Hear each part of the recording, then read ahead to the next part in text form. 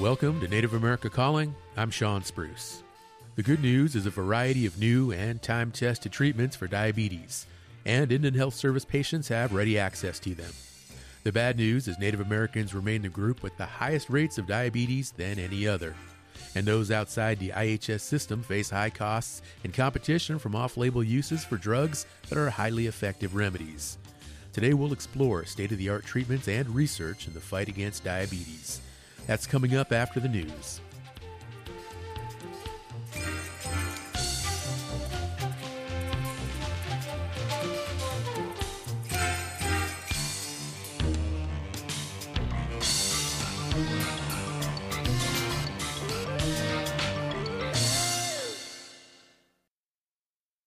This is National Native News. I'm Antonia Gonzalez. A Ute Mountain Ute Tribal Council member has been indicted by a grand jury in Colorado for 12 counts of alleged sexual abuse and assault that took place on the reservation. Chris Clements of KSJD has more. In a special meeting held on Saturday, the council moved to place Lindrith Hemp Wall on unpaid administrative leave indefinitely if he doesn't quickly resign. They also removed Wall from his appointments to boards and commissions and issued a formal reprimand.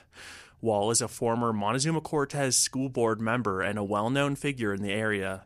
If he's convicted of a felony, he could be removed from the council by a 2/3 vote that would also bar him from serving on it again. The Cortez Journal reported on Sunday that Wall told his 4 victims he was a healer experienced in traditional healing practices during the alleged sexual acts. I'm Chris Clements.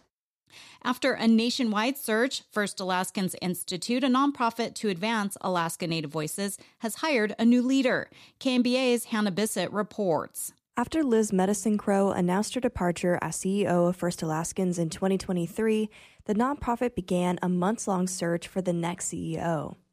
She served 15 years in the position. The nonprofit took in applications from across the nation and recently hired Roy Aglohen. The opportunity to continue so much of the great work that First Alaskans does and the tremendous ability that an organization like this has in unifying our community, in programming. And, this gives me a great opportunity to have that statewide impact. Aglohen has a diverse background in nonprofit management with an emphasis on rural health, policy, Inupiat language preservation, and child welfare.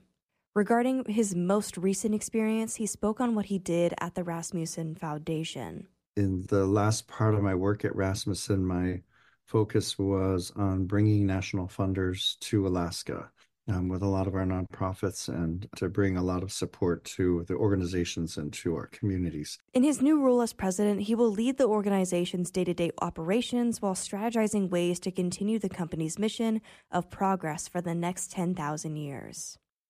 The stack of to-dos on the new president is long, but one of the larger things on the list is looking over the assessments and surveys from a variety of partners and using that data to create a new strategic plan for FAI. Aglohen says the First Alaskans Institute should be a conduit for elders and youth's voices. I think that there's so much important work to be done across Alaska, and many times our youth and our elders know very intimately what that work is because they're the ones who are living in our communities and they're seeing some of the challenges that happen. He says the future programming of First Alaskans aids in some of these statewide challenges, whether it be funding or training, and he says that these types of opportunities are priceless in the statewide Indigenous community. I'm Hannah Bissett. A number of Indigenous films are being featured at the 2024 Sundance Film Festival in Park City, Utah. Illuminative, a racial and social justice organization, has a watch list of 7 Indigenous-led films featured in 6 different categories. The films include stories about unmarked Indian residential school graves, Native language preservation, and healing. The organization debuted the Indigenous House at last year's festival as a gathering place to recognize and celebrate Native creatives, artists, and industry leaders helping to advance Native representation in film and television. The festival kicked off Thursday and runs through the 28th. I'm Antonia Gonzalez.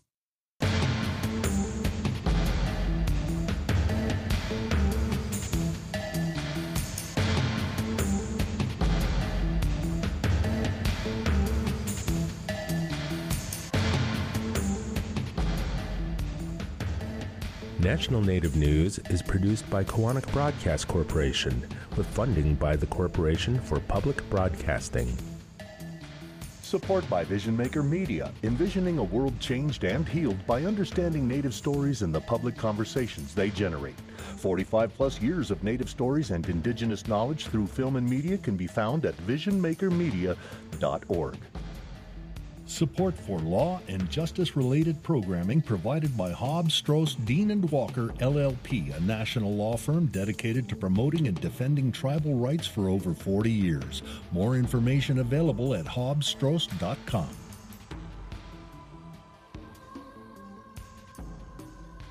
Native Voice One, the Native American Radio Network.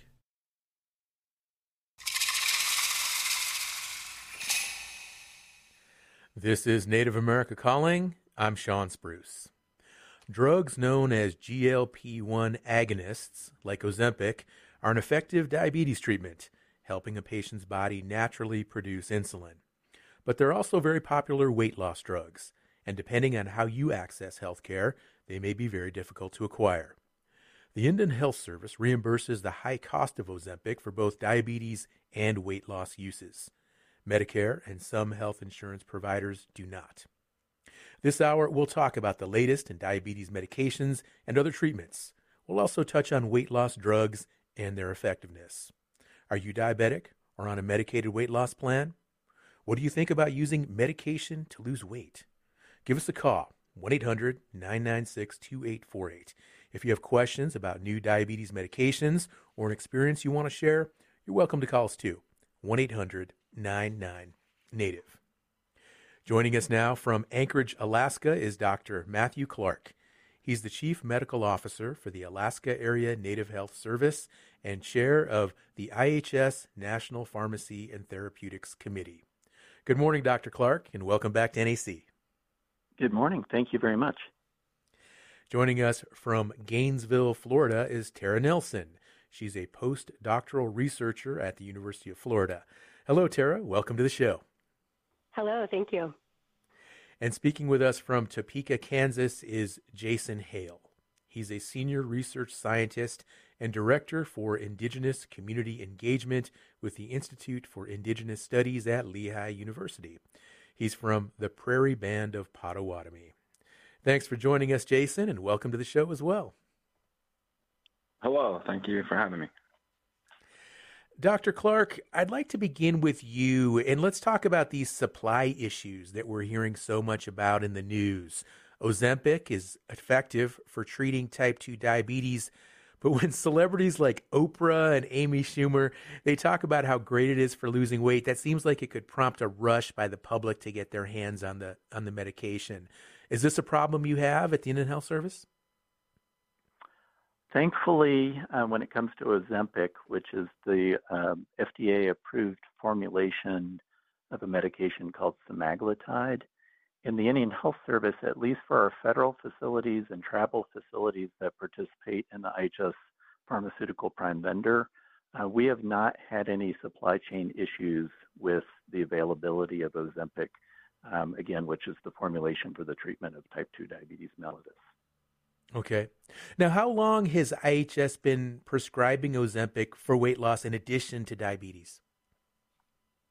So when we're talking about weight loss management using semaglutide, Ozempic is the FDA-approved formulation for the treatment of type 2 diabetes, but there's another FDA-approved formulation called Wegovy, which is also semaglutide, but it's in a different dose formulation that is indicated for the treatment of overweight and obesity. IHS providers have been prescribing each of these agents since they became available under FDA approval. Semaglutide was added in the Ozempic formulation for the treatment of type 2 diabetes by the IHS National Pharmacy and Therapeutics Committee to our national core formulary in 2019. And the Wegovy formulation was added to the IHS National Core Formulary in October of 2023. That said, local facilities have been able to prescribe these medications for longer than that. And what is it specifically about these medications, Dr. Clark, that makes them so effective for both diabetes and weight loss? So GLP-1 agents, as they're referred to, glucagon-like peptide agents, they belong to a group of hormones or hormone analogs known as incretin analogs. Incretin is a hormone that's produced naturally by the gut, and it has several actions. One, it stimulates the release of insulin following a meal. Insulin is a hormone that's produced in the pancreas, and it lowers blood sugar. Two, it blocks the release of another hormone from the pancreas known as glucagon. And glucagon is a hormone that prevents the release of sugar from the liver. So those are the ways, some of the ways in which it's beneficial for people with type 2 diabetes. Incidentally, these incretin mimetics also appear to protect and stabilize the cells in the pancreas that produce insulin. So it can provide some intermediate and long-term benefits for people with type 2 diabetes.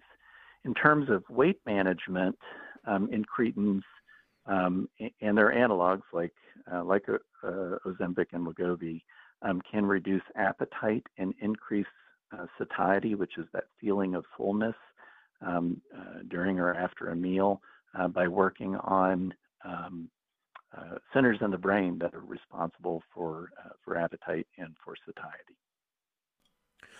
Now, weight suppression drugs, I mean, you can even get similar types of medication over the counter. That stuff has been around for quite a long time. But how is it that these drugs you're talking about today, it sounds like they're fundamentally different in how they function in the body?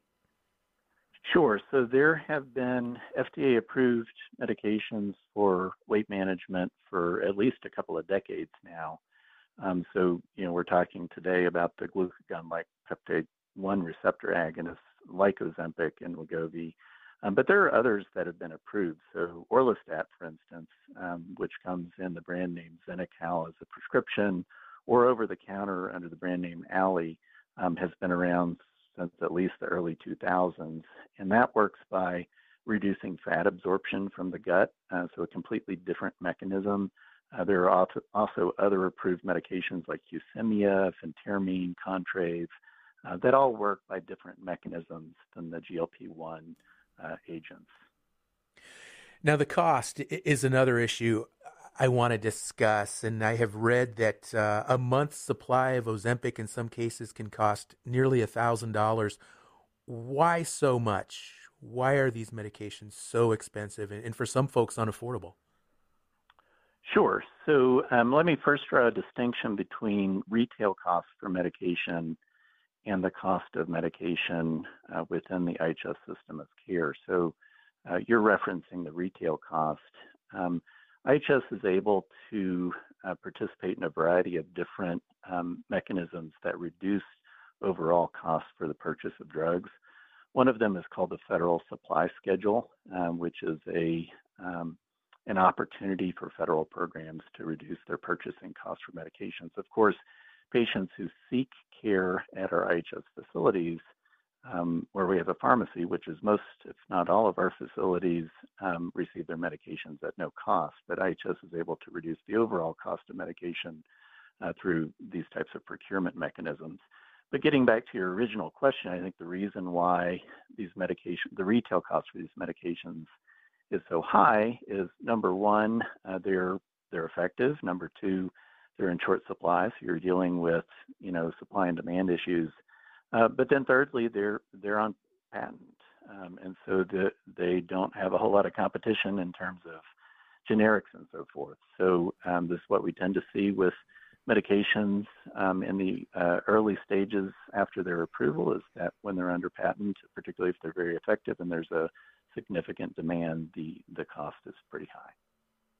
Now, the concern is at some point in the future that there will be so many people that are using Ozempic and some of these other pharmaceuticals for weight loss that there won't be enough of the drugs available for folks who are suffering from type 2 diabetes. How big a risk do you think that is going forward? So again, I want to draw the distinction between folks who get their care from a federal IHS site or tribal programs that participate in the IHS Pharmaceutical Prime Vendor.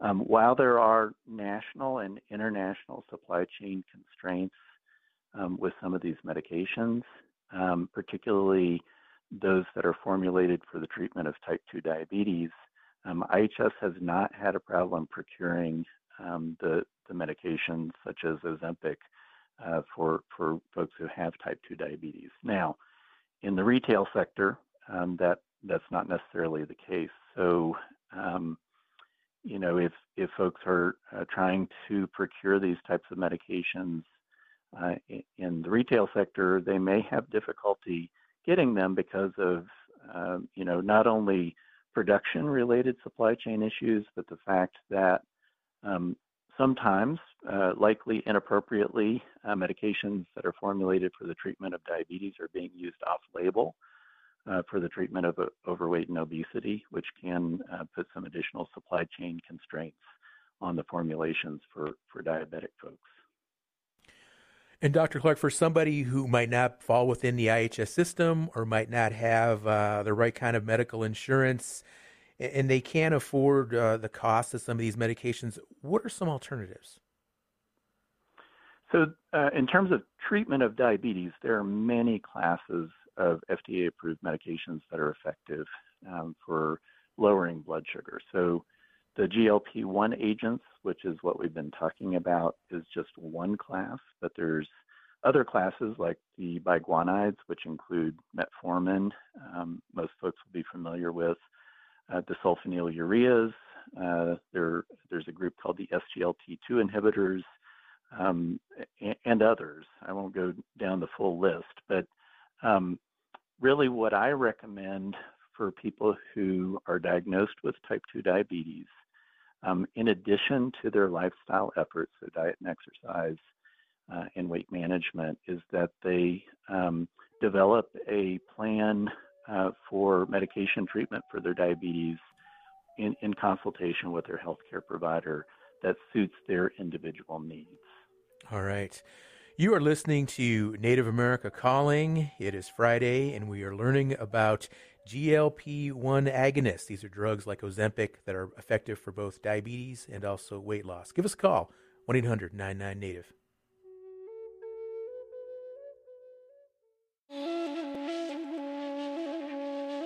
The recent bitter cold snap that took over much of the country highlights the urgent need to provide housing for Native Americans who lack adequate shelter. But several efforts to provide either temporary or long-term housing face resistance from local officials. We'll check in with some of those at a crossroads on the next Native America Calling.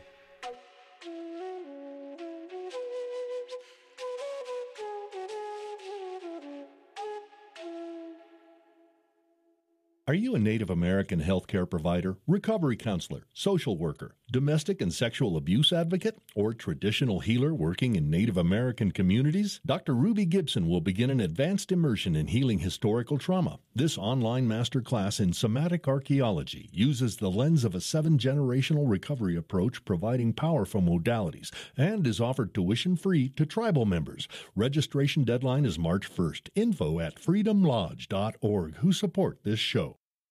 You are listening to Native America Calling. Diabetes medications and other treatments are our topics today with our first guest, Dr. Matthew Clark, Chief Medical Officer for the Alaska Area Native Health Service. There are quite a few options available. Do you have questions or experiences you'd like to share with other listeners? Call us at 1-800-996-2848. That's also 1-800-99-NATIVE.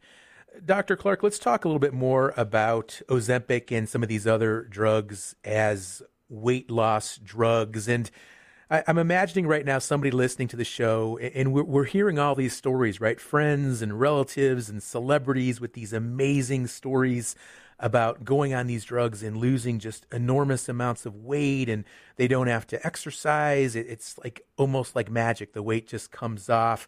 And it does seem concerning, and I imagine there are some risks involved. So what kind of conversations should a patient have with their doctors before starting on one of these weight loss drug plans? Sure, it's a great question. So, when we're talking about weight management, it has always been true that the foundation of weight management is lifestyle intervention. So, it's very important for people to understand that there's no easy way around trying to manage weight. It does require things like diet and exercise, but there are effective FDA-approved medications that can supplement lifestyle modification to help people who are struggling with overweight and with obesity, and particularly those people who have weight-related complications like high blood pressure or high cholesterol or diabetes. So we always advocate an approach that includes lifestyle management, and then for a select group of people, particularly those who have a body mass index of 27 or above and a coexisting weight-related chronic health condition, or people with a body mass index of 30 or above, to consult with their healthcare provider about their eligibility for one of these FDA-approved weight loss medications. All right. Now, this is where I have a hard time, and I struggle personally with this issue because I'm overweight, and I've battled with my weight my entire life. I've gained a lot of weight, and I've lost it all, like probably about 5 or 6 times. It's just a yo-yo. And so many of my friends, so many of my relatives are overweight. And for almost everybody that I've ever met, and even statistically, if you look at the numbers, most people who lose weight, they gain it back. And you go to the doctor, and like you said, it's always this lifestyle approach, right? Like you need to diet and exercise more. Every doctor's office, that's always what I've been told. But yet it's frustrating because we know statistically that most people will gain that weight back. So, and it begs the question, doctor, I mean, like in what other sphere of medicine do doctors prescribe a cure to everyone with a common illness that has such a low rate of effectiveness? Is that a fair question? So, I want to draw a distinction between the challenges, the very real challenges that people with overweight and obesity have to deal with, but also then the effectiveness of the medication. So, first of all, I think it's absolutely critical as a healthcare provider to recognize that overweight is not an easy condition to manage, and I think we need to have empathy and compassion for people who struggle with overweight conditions. In terms of the effectiveness of the medications, I mentioned earlier there are a variety of approved medications, these newer medications, the GLP-1 agents that we've been talking about, and a related medication that combines GLP-1 and what's called GIP, another incretin analog called tirzepatide, have actually been shown to be pretty effective in helping people to lose weight. So if we're talking about chronic health conditions for which there are effective, safe medications, we could draw a similarity with things like hypertension, for instance. Again, a chronic condition for which there are effective medications, but for which lifestyle management is equally important. Well, Dr. Clark, really appreciate all of your insights and expertise here on our show today. Let's move on now to Tara Nelson, who is down in Gainesville, Florida, postdoctoral researcher at the University of Florida. And Tara, thank you again for joining us. And we heard Dr. Clark talk about access to diabetes medication for people who use the Indian Health Service. Now, you reviewed how people with diabetes stick to their medicine regimen, and there's some good news. What did you find? Yeah, absolutely. So as a team, we were looking at those different factors that may impact someone's ability to take diabetes medication as prescribed. And in our search, we were finding few studies that did include American Indian participants. So that was our goal, was to help fill that gap to really understand those factors that may impact medication taking. And so some of the facilitators that we found, or what individuals really found helpful for medication taking, included things like the patient's knowledge or belief that the medication was effective. And so this is really speaking to the importance of diabetes self-management education. And it was noted in one study that easy to understand information about medications and side effects were important. Also, assistance from care partners were noted to be helpful. So assistance from like a spouse or a family member, and then also assistance from community health workers. So one study, although it was a small sample, did find that partnership between pharmacist and community health worker, really led by the patient, reduced over 60% of their barriers to taking medication. So those are a few things. Also, diabetes empowerment and patient-centered care. So these are collaborative approaches to allow individuals to really partner with their provider to make those informed decisions. So these were both linked to taking medication as prescribed, which I think is important information for healthcare staff and organizations to really partner with patients to focus on their specific health needs and desired health outcomes. And we also found that self-efficacy or a person's belief to succeed or complete a task was also helpful for taking medications. Now, I find that really interesting, the psychosomatic component. So just that personal belief can make a huge difference in the effectiveness. Yes, absolutely. What was the motivation for doing this review?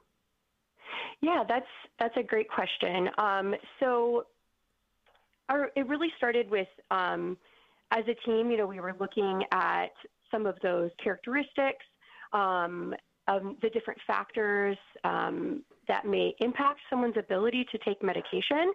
And we just weren't finding that many studies. And this is something that we're hoping, we have a research project going on right now with a tribal partner and really hoping to look at further. So we really wanted to look at what is the current evidence and how can we move forward.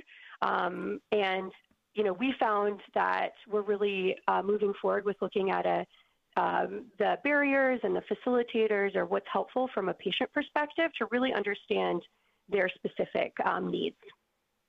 Tara, let's talk more about the financial barriers that you uncovered. What exactly are they and any possible solutions? Yeah, great question. So we did find financial barriers were reported by some participants from urban settings, medically underserved communities, and those without access to medications and care by tribal facilities or IHS. And when in one of our recent studies, we looked at adherence to oral diabetes medication using pharmacy records for those receiving tribal health services, and did find higher adherence to medication than is often reported, which we may think may be attributed to not having cost and access to medications as a barrier. Okay. Now you mentioned the oral treatment. Now, the oral treatment as opposed to the injections, like what we talked about earlier with Dr. Clark and Ozempic, is there a difference, or are they both equally effective? Yeah, great question. So I will say that the study that I'm referring to that we did was in 2017 and 2018, so really prior to the widespread use of within this facility of the GLP-1 agonist. And then also we didn't measure adherence to insulin because it can be difficult measuring adherence to insulin due to some issues with accuracy. So it really didn't have to do with anything except that that's what we could measure. Okay. Yeah. Well, let me bring Dr. Clark in quickly to chime in. Dr. Clark, oral ingestion of some of these diabetic medications versus injections, what's more effective? So if we're talking about the GLP-1 agents, there's really just one option for oral treatment for specifically FDA-approved medication for type 2 diabetes, and that's Rybelsus, which is another formulation of semaglutide. It's a once-daily oral medication. This is in comparison to the Ozempic formulation, which is the once-weekly injection. It depends a little bit on adherence to the medication. So, the most effective formulation is going to be the one that you're willing to take. So in the case of Ozempic, a once weekly injection as opposed to a once daily oral medication, if you're following the recommended dosing and dosing interval, then there's reasonable comparison that both are effective. Okay, and as long as you can handle those needles, right? True. Yeah. I mean, some people like the idea of a once weekly injection instead of a once daily pill, but not everyone. Okay. Now, Tara, back to your research. What findings now are you looking ahead to, and what type of follow-ups are you going to be able to work on now that you've got this initial body of data to go from? Yes. So after completion of this review, we're really looking forward at understanding what's working well from the perspective of individuals with type 2 diabetes, so that we can really then work with patients to develop ways that are useful for them. We're interested in learning more about, again, from the perspective of the patient to really help meet their healthcare goals. And Tara, what are the respondents and the patient? I mean, what did they tell you? I'm just curious, just a personal perspective. I mean, what are these folks going through? And in addition to just, some of these questions and barriers with regard to medication, I mean, what's it like for these folks? I mean, what are their most pressing concerns? Sure. So this was a review, so we didn't personally speak with these patients. However, that's what we plan to do in the future. But some things that were noted were, burden of diabetes. Treatment was reported as a barrier. Also, like we discussed,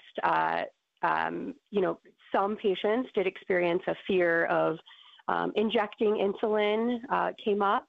Also experiencing adverse effects of medication. So that was something that came up in quite a few studies.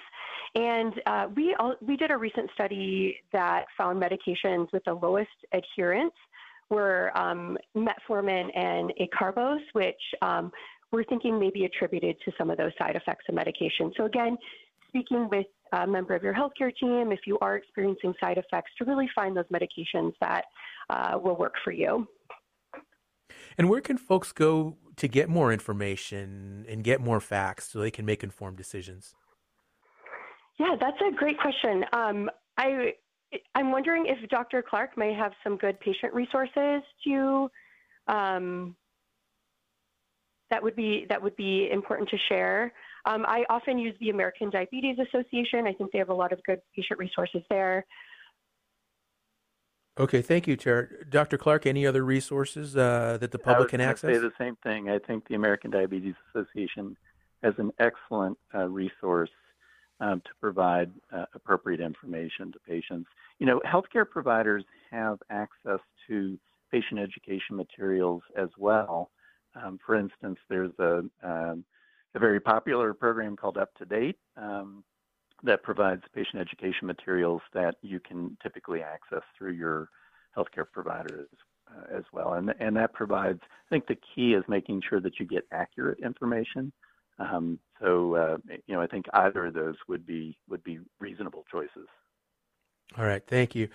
And Tara, another interesting component I found in your research is that in many cases, we might think that folks Native people living in urban areas might have better access and fewer of these barriers that you list. But in many cases, you learned that folks actually in rural Native communities, there was better medical adherence and there was a better infrastructure there with Indian Health Service to serve those folks. Yeah, yes, that is true. I think, one of those reasons may be financial barriers for people living in urban areas, although there may be physical proximity. That doesn't always mean that it's affordable. So I think that is definitely one factor that may influence that. All right. Dr. Clark, for somebody listening to the show right now that might not have insurance and maybe they're not in an Indian Health Service area office, they don't have accessibility to a clinic or a hospital, but they're a Native person, where can they go? So I think it depends a little bit on where they're located. What I'd like to be able to say is that American Indian Alaska Native people are always welcome at our IHS sites and programs. But I understand that there are some parts of the country where those are not close by. And so then, my next question for this hypothetical person would be, what other resources might you be eligible for? Might you have employer-provided health insurance? Might you be eligible for Medicaid or Medicare, depending on age and income level? I think those would be the next route for accessing care. And then, there's also a network of federally qualified health centers throughout the country that are operated by our sister agency, HRSA, and those facilities provide access to underserved populations. So I think there are a variety of options, but it depends a little bit on where you're located and what your individual circumstances might be. Today, we're talking about drugs like Ozempic and some of these other pharmaceuticals that can be used both for treating diabetes and also have gained growing popularity with regard to weight loss. And if you have any personal experience dealing with either of these drugs, maybe you're diabetic or maybe you are struggling with a weight condition, we would sure like to hear your story. We'd like to get your experience on the air. We'd like to know how you have been impacted by these drugs and how your life has been impacted, whether it's been a favorable experience, maybe it hasn't been a favorable experience. Either way, we would really like to hear your thoughts, your comments, or if you have any questions for Dr. Clark or Tara Nelson, you're welcome to ask those as well. Now, we're going to take a short break, and when we come back, we're going to talk with Jason Hale, who is the Senior Research Scientist and a Director for Indigenous Community Engagement with the Institute for Indigenous Studies at Lehigh University. Stay with us.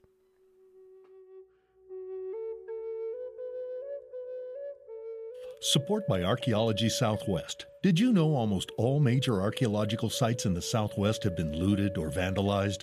Looting and vandalism impact Indigenous people, past, present, and future.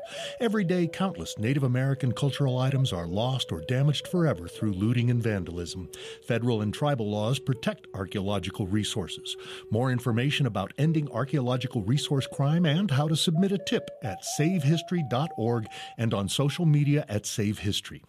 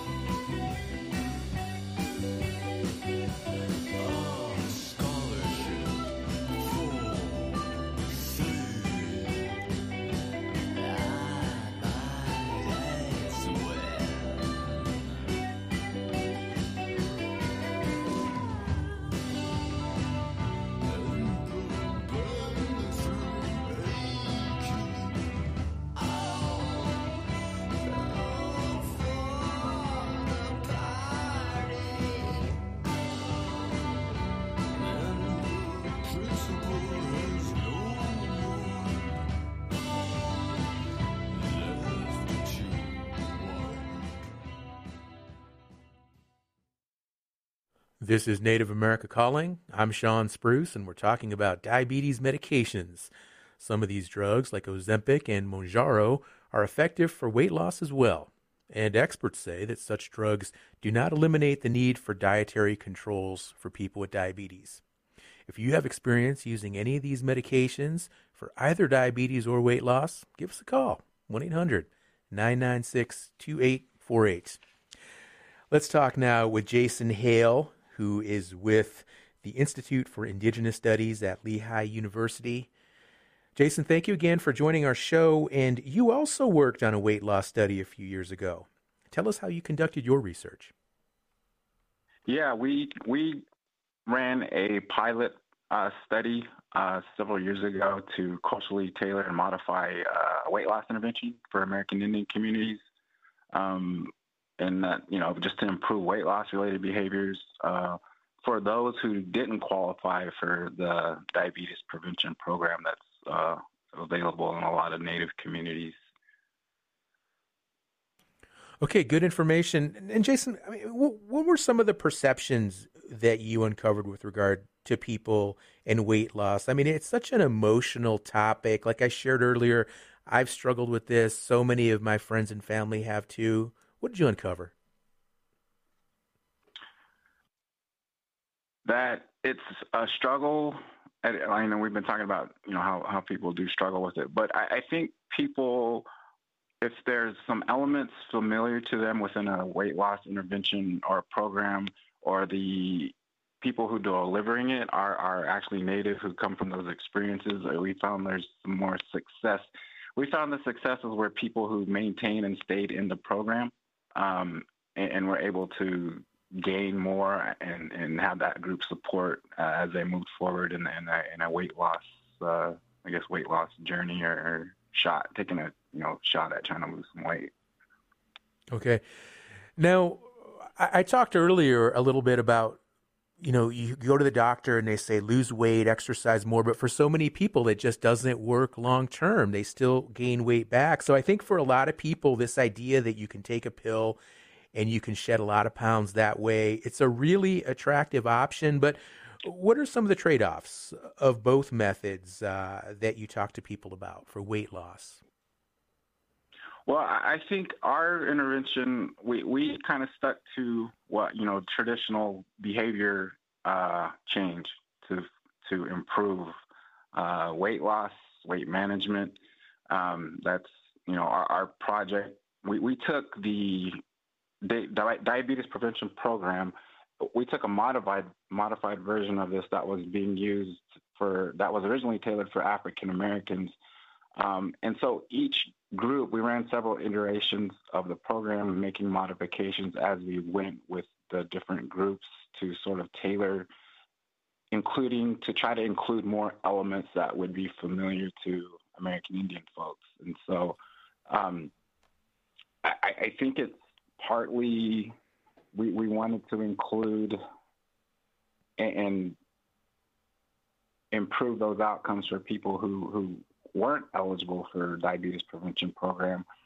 But I think we're finding that when people go into a program, it can be, they're at a point where, they want to lose weight.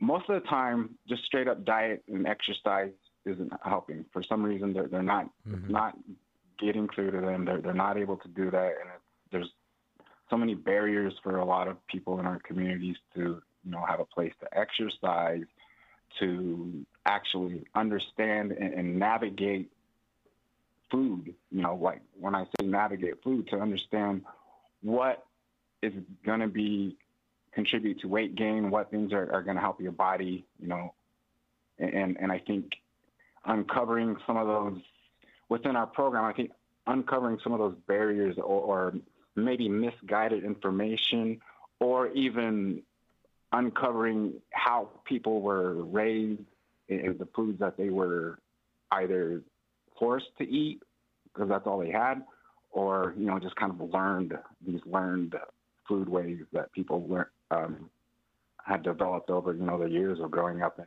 communities with less access to food, less access to workout facilities, even environments where going for a walk is challenging or hard. All right. Well, Jason, I also want to ask you about maybe the significance of indigenous foods, because I know that's a growing movement in a lot of Native communities. But before we get to that, we've got a couple of callers on the line. Let's go ahead and take these calls. First up is Chanupa up in Pine Ridge, South Dakota, listening on Keeley. Hello, Chanupa. Hey, thank you for taking this call. Brother and sister, the young lady, I think her name's Miss Nelson, if I'm catching it correctly, and then that other brother, the older gentleman. Listen, guys, I went and got my people programmed into drinking the sap tea off of cedar brush and pine tree. And Dr. Raphael, okay, he's out in California, introduced me to this product called Garden of Life. They got this raw organic meal, okay? It also has all the nutrients. When I got my people back into it, they start losing weight and their bodies start changing, okay, going into traditional remedy. Because tree sap in the pine and cedar cleans every artery in your body, your pancreas, your liver, your kidney, and so forth. It flushes them out, get all them toxins that are bad. And then washing it out in a good, diet is the Garden of Life has a product out there called Raw Meal, which Dr. Raphael shared with me. Mm-hmm. And if you all look it up, Garden of Life, out in, I think, Parkway, California, Palm Beach. But all these nutrients are in this product. That's what I give to my elders today.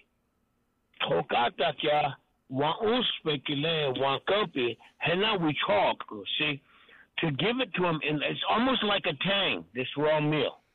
And so that also helps our people balance their diet and get them to eat one healthy meal per day, solid, with all your nutrients that you like. If you like carrots, peas, celery, all that, with real strong protein, because we Plains Lakota people were meat eaters. That's why our buffalo had all the necessities, wild game and so forth. So that's what I wanted to contribute to you guys. And thank you for this show. This is about diabetes. Hokahe. Hokahe. Thank you, Chanupa. Let's take our next caller, Bryce, who is also in South Dakota, listening on station KIPI in Dupree. Cheyenne River is. Hello, Bryce. I'd like to, I'm an elected official on this IRA government, so elected officials, state, federal, tribe, we're privy to a lot of this information that comes into these governments. And diabetes, I believe, doing my research, I went into the military, and I caught a virus, they said, from the trees. And when I got out of the military, it led up to bronchitis, into asthma. So then here you go, take all of these asthmatic medicines that IHS dolls out to everybody. But one of the medicines over the doctor, now we're talking 90s, about 30 years now, dealing with diabetes. And just recently, I had exposure to some toxins for about 30 minutes or so, 40 minutes, and I got to a point where it kind of put me down for a couple of days, the toxins. I was about ready to call the ambulance, and I broke. I sweated it out. I got up, I felt better. And then I went to see my primary there at IHS, and he could be it. And he had a vaccine-induced injury to his finger, he was telling me about. And all that time, my A1C dropped 2 points. For the last 3-4 months, I dropped 20 pounds. So what Chanupa just said about the pancreas and the fatty tissues around the pancreas, if the white Western medicine and our indigenous medicines, with some of these IHS doctors, they kind of look down on us. I'm not saying, just that 1 out of 10, there's always that one that that's not there, don't respect us, don't want to hear us, and yet they're practicing medicine. And I tell them that's not healthcare. Bryce, appreciate your call here. And we want to remind our listeners, this is a show. We're providing information, but any types of serious medical decisions that you make sure you do consult with a physician. And Jason, I'd like you to respond to our callers, because this is a viewpoint. These are viewpoints that we hear a lot on our show and a lot of Native communities, this belief and this faith that our traditional remedies are better options in some cases than drugs and pharmaceuticals. What's your thought? I think there's some room, and we definitely need to be open to what people's experiences are with some of these natural remedies, because I think dismissing anything that come from our elders or anything like that would be a mistake. And if they're saying that these are working, I feel like we need to be open to that and use some of that knowledge. I mean, that's what we do in our institute. We kind of take what elders and what people in the community are saying and like we'll give it a shot. You know, if they say something's working, I think it's something that needs to be looked at and actually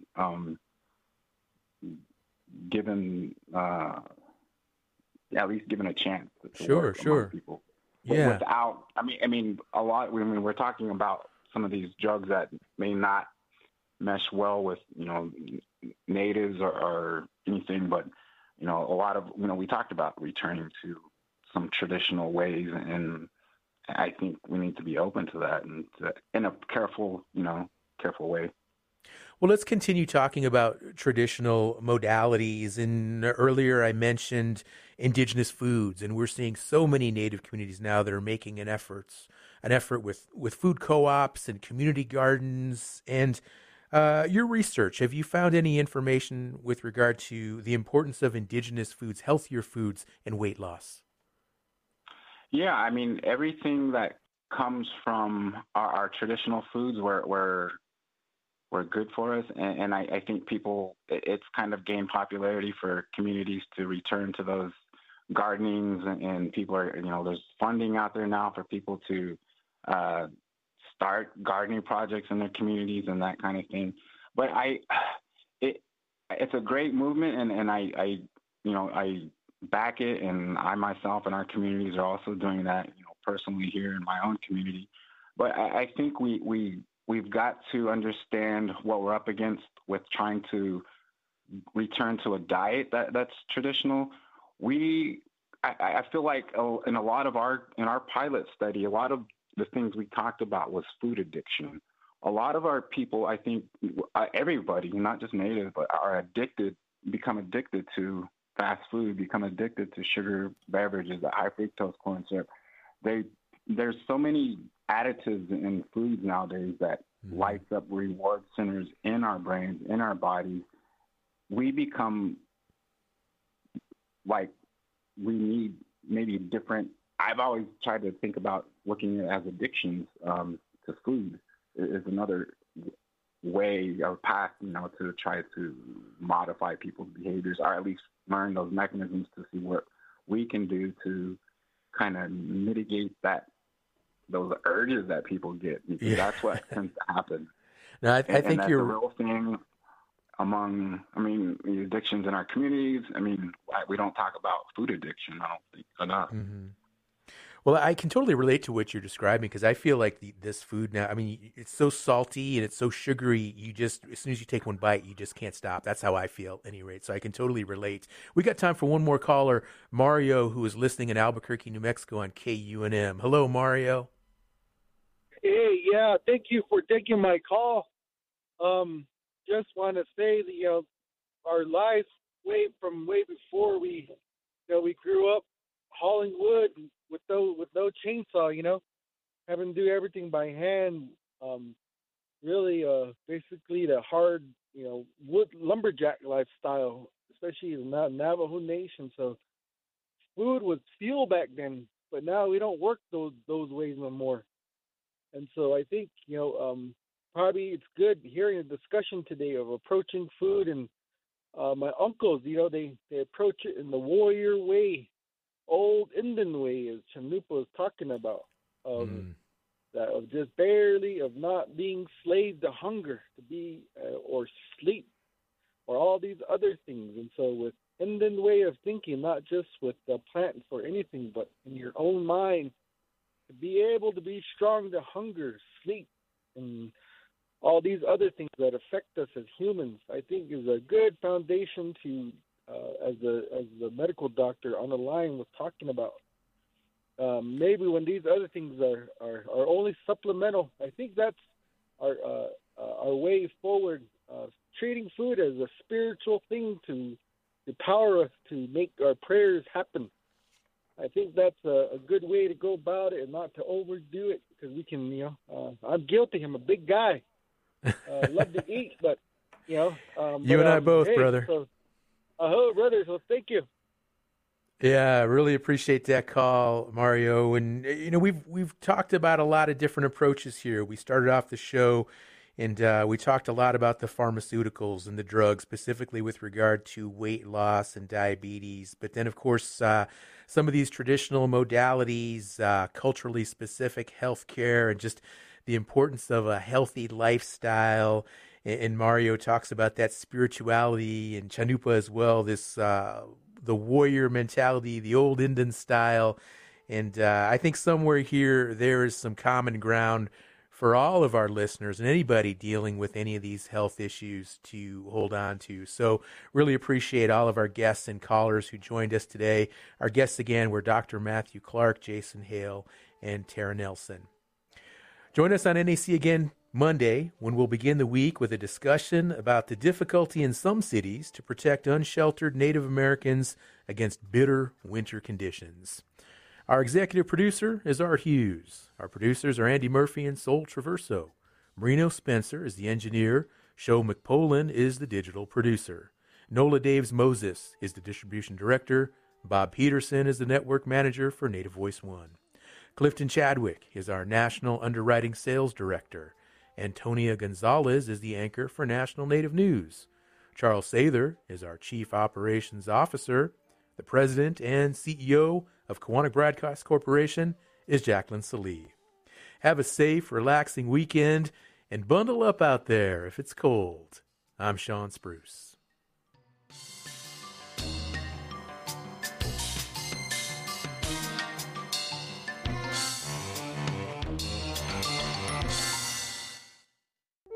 Pursuing a degree in higher education is attainable, and with a scholarship from Native Forward Scholars Fund, it is more affordable.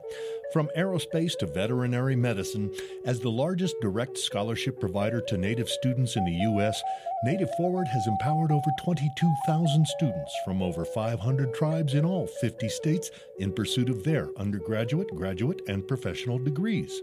Info and applications at nativeforward.org, who support this show. Keshe, Happy New Year. Look at Tebikoina Yayu Pachito Natekenna. Yayu Yana Idonanton exercise Gananton Utechi Yates Natonatekenna. Yamton Aqua Mosi Yantekuna Nanko Teonatonateken ta eastonhealthcare.gov Finawanoa. Look, Centers for Medicare and Medicaid Services don't happen in Itudokanawe. Elahqua.